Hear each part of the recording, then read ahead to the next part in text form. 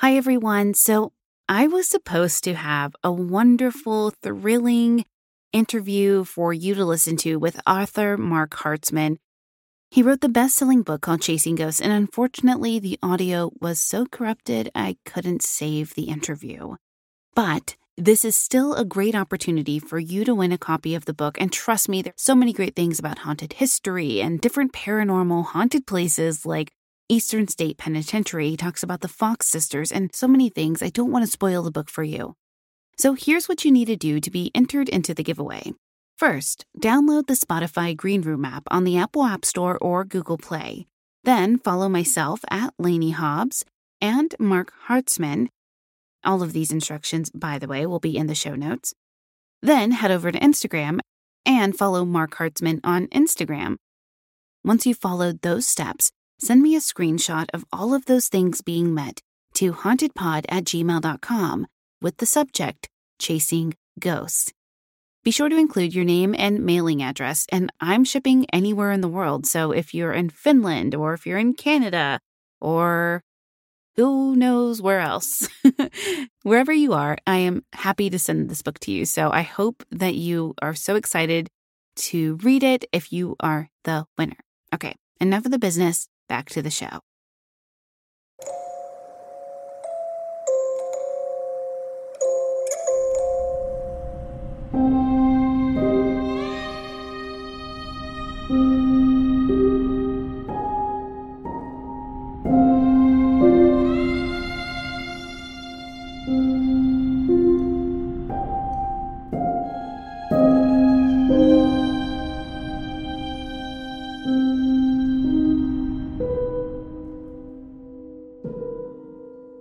Welcome to It's Haunted, What Now? I'm your host, Lainey. As a general rule, when we think about being watched by supernatural entities or spirits from the beyond, it's pretty terrifying, right? Who wants to be watched, especially when you thought you were alone? Well, maybe some of today's stories will have you rethinking that. While nevertheless terrifying to find yourself not as alone as you might have thought, maybe fear is what we make it, and maybe being afraid isn't what our watchers intended at all. Okay, ready to get spooked?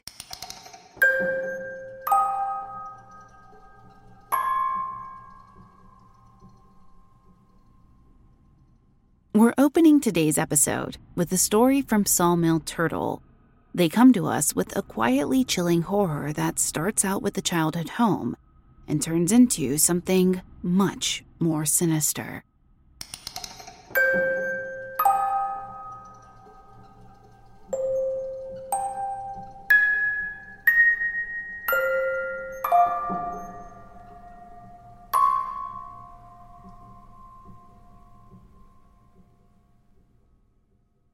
I have a photograph of a house. From the outside, it seems to be some average, nondescript building. The kind of place that you'd likely find in any city or small town. It's not, though. This house is something out of the Twilight Zone or a Stephen King novel. You see, I lived in that house when I was 11 or 12 years old, between 1993 and 94. My room was the one above the porch with the double window, while my sister's room was across the hall and our mother and my brothers lived downstairs. During the time we lived there, strange things occurred. Some of them you may find hard to believe, and that's fine. I can only assure you that they actually happened. Some 26 years after the fact, I can provide you with no evidence and only my solemn word that everything I'm about to tell you is the absolute truth. For starters, sometimes our clocks would run backwards for no discernible reason. We changed the batteries and checked them for defects, but nothing seemed to be amiss. They just randomly started running in reverse from time to time. There was also an issue with our basement. The best way I can think to describe it is that it seemed to be a portal to hell. We'd hear strange noises coming from down there that couldn't be explained away as creaking pipes or the house settling. We'd hear things like demonic growling and roaring. When someone had to go down there to do laundry, there'd be sounds like people whispering. The whole area had an unsettling feel to it. We had a dog at the time, a German Shepherd named Lassie. She was an exceptionally brave, loyal, and protective dog, but even Lassie wouldn't go near the basement, or even the basement door. Eventually, she was so terrified that she ran away. She never came back. One night, we all woke up to find a large blackbird, a crow, or a raven in the house flying madly around. It was an ungodly hour of the morning, so no one would have been awake to open a door or a window to let the bird in. There was no way that an intelligent bird like that would willingly fly into a human dwelling like some common sparrow would. Where did it come from and where did it go? I have no memory of us getting the bird out of the house, but I never saw it again. Then there was the man. At the back of the house was a hallway that led towards the lower floor bedrooms.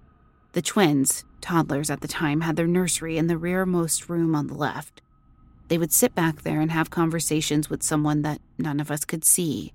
They referred to this person as simply the man. The man seemed to enjoy keeping the boys company, but he was anything but benign. One day, while the rest of us were at school, my mom had the twins in their high chairs, feeding them lunch. When she stepped away to do something, I don't remember what she had gone to do, there was a crash and the sound of screaming. One of the twins was on the floor, his high chair tipped over, and he'd bashed his head really hard. The high chairs had been secured on flat footing when my mom had put the twins in them. When she asked the other twin what happened, he simply replied, "The man did it." My brother ended up in the hospital in a coma for a long time. You'll be happy to know that he survived and today is married with 2 beautiful daughters. But Child Protective Services didn't believe that my mother was innocent and began to investigate us. They would park across the street from our house and watch us, and drop in unexpectedly, looking for reasons to take us into foster care. Ultimately, this is how we ended up leaving the house. Rather than deal with any more tragedy, weirdness, or being followed, we packed up what we could and moved across the country. What we couldn't take with us in the moment, we left behind. I asked my mother once, about 5 years before she died, if she'd ever actually seen the entity the boys referred to as the man. She said she had, but only once. She said she was walking past the kitchen door one day and had caught sight of someone in her peripheral vision. It was a tall man wearing dark clothes, standing with his back to her, staring out of the kitchen window. When she turned properly to get a better look at him, he was gone. That house terrified us all. It always made us feel like we were being watched. Thankfully, it is many years and many miles behind us. When we left, there was no one to pay the mortgage on the house, so the bank took possession. Because of this, today it is privately owned by people I don't know. For that reason, I will not disclose the location. I won't even tell you what state it's in. If you're ever unfortunate to stumble upon it, however, I advise you to keep walking. Don't stop to look, because I can guarantee if you stop to take a look at this place, there's likely something you can't see staring back at you.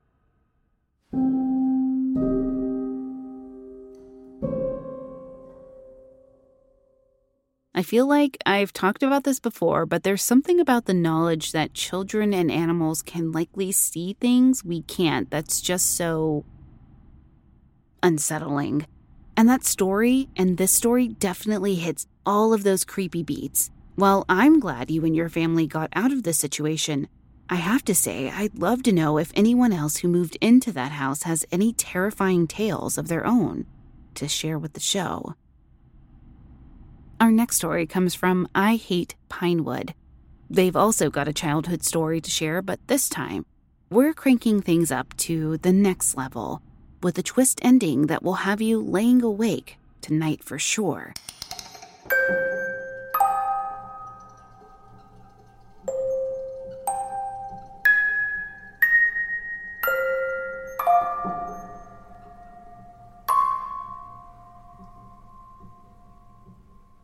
When I was 10 years old, my grandfather passed away, leaving the old family home to my mother. It was an old Victorian house that has been in our family for over 100 years. Behind the house was a plot of land that was mostly a forest full of trees. Now, at 10 years old, I had a huge imagination. I decided this forest would be a great place to go exploring. As I was out there, I ran into another little girl. Politely, I said hi to her and asked her name and where she lived. She told me her name was Kay and that her house was close. It made me happy to have another kid my age to play with, and so that's exactly what we did. For an entire year, Kay and I were best friends. We played together after school and on weekends. The only issue we ever had was that Kay only ever wanted to play in the forest. She never wanted to go anywhere else. But since I was just happy to have a friend, I didn't question it. Besides, I liked playing in the forest. Unfortunately, my other grandfather got sick around that time. He was given less than a year to live, and our family moved back to be with him for his final days. When he finally passed over a year longer than the time he'd been given, my family eventually moved back home. After we came back, Kay never came over. Days and weeks went by, then months. Still no Kay. Eventually, I moved on and figured that she'd also moved away while we'd been gone. It wasn't until 15 years later that I figured out who Kay really was. My parents had decided to move into a retirement community, and they left the house to my fiancé and I. About a week after moving in, I was going through some old family photos. There, in a photograph, was my mother as a girl, my grandparents, and another little girl, Kay. It was absolutely Kay in that photograph. I was sure of it, and I was completely freaked out. I took the photo to my mother, demanding an explanation, but not telling her that the girl in the photo looked identical to my childhood best friend. My mother sighed and told me that she'd never wanted me to know, that our family had a bit of a dark past. She told me that the little girl in the photo was Catherine, my mother's sister who went missing when she was 10. No sign of her had ever been found, even 40 years later. Lore within our family said that they suspected another family member, who later completed suicide, was the one at fault for Catherine's disappearance. This messed me up for a long time. I tried my best, though, to move on. Unfortunately, wildfires would eventually destroy most of the forested area in our backyard, a while after I'd spoken to my mother about the photograph. Thankfully, our house had minimum damages, but the forest was burned beyond repair. We decided to clear out the land, and made a terrifying discovery. While digging up one of the tree trunks, one of the construction workers found bones, human bones. We called the police, and an investigation was opened. It was determined that the remains belonged to Catherine. She had died, apparently not long after she'd gone missing. Now, all I can do is wonder, is this why Kay only wanted to play in the trees? Could she not leave? Or did she want me to find her body? And if so, why did she never tell me?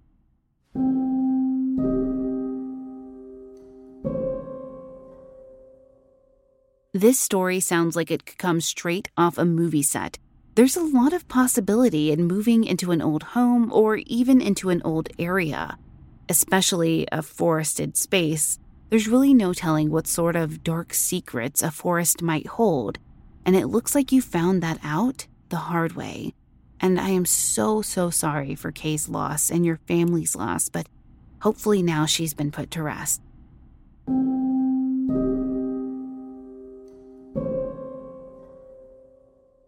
This episode is brought to you by Posh Peanut. It has quickly become my favorite clothing brand for my little girl, Tilden. And now I have the opportunity to offer every listener that signs up 10% off their first order. All you have to do is click the link in the show notes, then enter code TILLY at checkout. That's TILLY. When you place your first order and have your little one in their cute Posh Peanut outfit, be sure to use the hashtag PoshPeanut And tag me, True Crime Fan Club Pod, so I can see how cute your little one looks in their new Posh Peanut. Once again, click the link in my bio and enter code TILLY, that's TILLY, at checkout to get 10% off your first order.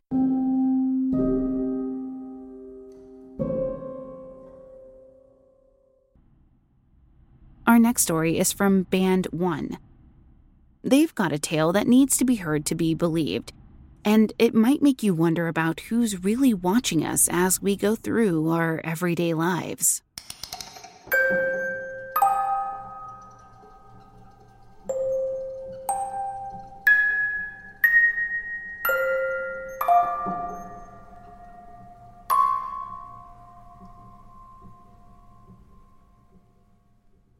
I need to provide some background in order to tell you this story properly.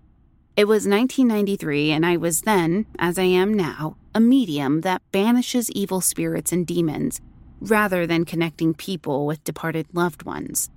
Back in that time, I was extremely busy, and I'd acquired a guardian angel. Her name was Abigail. I knew she'd been with me for a few weeks, maybe a month if I'm remembering correctly. At around 2 a.m. one night, I got up to go to the bathroom. I stepped into the hall and looked to my left. Standing there was a full-bodied apparition. She was transparent but solid enough to notice most details. She had long, flowing hair, wearing an old mid-1800s type lace nightgown with a matching bed jacket. She is still with me, even though these days demand for my services has mostly dried up. Believe me when I say she is a force to be reckoned with. My reputation would precede me. As soon as I'd walk into a house, evil spirits knew who I was. They'd throw things at me, knickknacks, books, whatever they could get their hands on, to get me to leave. At one house, after the small items had come flying at me, with Abigail blocking every last thing that tried to hurt me, she looked like she was made of pure magic standing in front of me.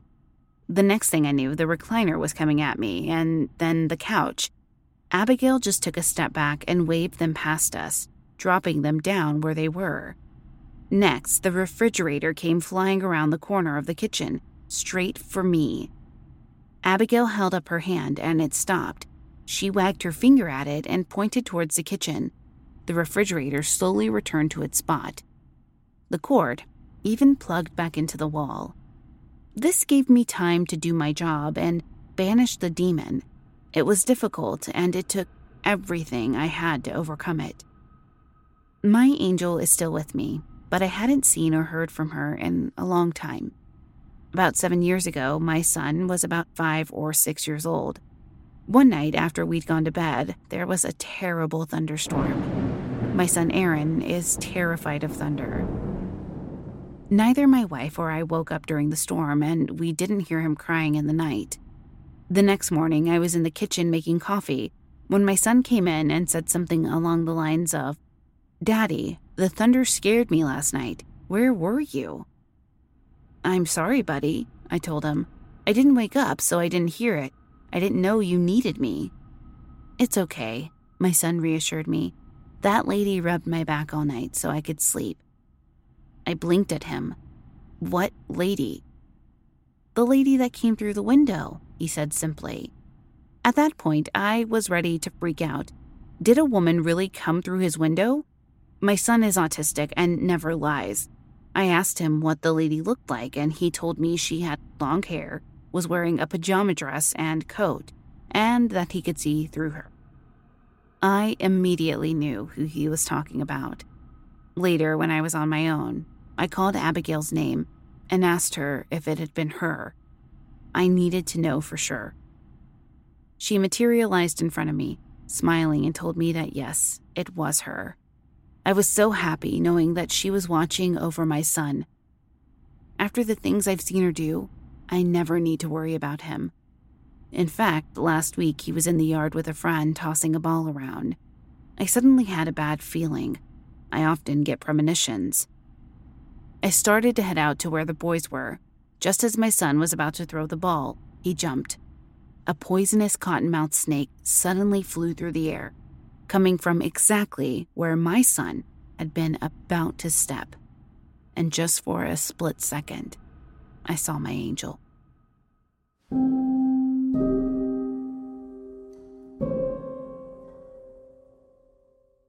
You know, we talk a lot on this podcast about how we never know who might be watching us, and that tends to have a more sinister tone, especially when you're in the kind of context we're in our little haunted business.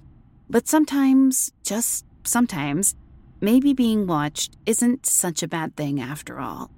Our final story today is from Breezy. Their story about being watched is also a little less sinister than you might expect, but no less terrifying to have to face alone.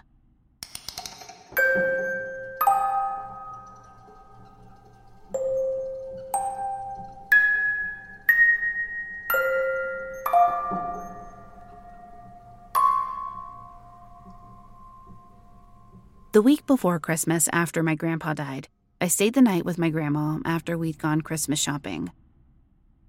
My grandma was still taking my grandpa's passing hard, and I'd been trying to help cheer her up. We'd just gone out to do more shopping for wrapping materials and to McDonald's to grab some takeout for lunch. When we got home, we ate and watched Christmas movies until my mom was due to come and pick me up. I guess all that shopping wore her out because halfway through the movie, my grandma fell asleep. Sitting there with her, I started to think about my grandpa. We'd been really close and his passing had hit me hard, but I was trying to be strong when I was around my grandma. I missed him a lot, and I actually didn't want to stay over at my grandma's as much as I used to. Being there brought up all these memories of Grandpa and just made me miss him more. I never even went into his bedroom anymore because it made me too sad. While my grandma slept, I tried to pay attention to the movie, but all I could think of was my grandpa and all the fun things we'd usually do for Christmas and how I just wanted to see him again. Suddenly, the room started to feel cold. At first, I thought it was just a draft, but everything started to feel heavy and very quiet. The clock stopped ticking, and there were no car noises from outside. It just felt like the world had stopped and that all the color had faded away until everything seemed to be gray. My whole body broke out in pinpricks, and it felt like someone was watching me. When I looked up, I nearly screamed in shock. There in the doorway that led into the hall was my grandpa. He was just standing there smiling at me, wearing his favorite cream and brown pinstripes short-sleeve button-up shirt, blue jeans, brown belt, white socks, brown loafers, and brown glasses. The only thing different was that there was this kind of glow around him. I sat there frozen for what seemed like an hour before I started to stand up. I don't know why. Maybe to hug him or maybe just to touch him and see if he was actually there. I don't know. But the second I got to my feet, he was gone. The world went back to normal with all its regular sounds and color, like someone had just hit the unpause button on the universe. I stood there in shock for a second before I realized I was crying and went to get a tissue. An hour later, my mom came and picked me up. She and my grandma talked for a bit, but I stayed quiet, debating on whether or not to tell them what had happened. I decided not to say anything to my grandma just yet, but on the car ride home, my mom noticed I was nervous about something, and I ended up telling her everything. My mom was so shocked, she had to pull the car over. She asked me like a million questions, mostly if I was positive about what I saw, and each time I told her, yes, I was. I described the whole thing to her over and over. I started to cry, and she hugged me to calm me down, starting to cry herself. When we calmed down, she told me that it was going to be okay, but that I should never tell my grandma what I saw. After that, I still visited my grandma, but I no longer went by myself, and I never stayed overnight again. The weirdest part of it all was that even though I was freaked out, part of me wanted to see him again.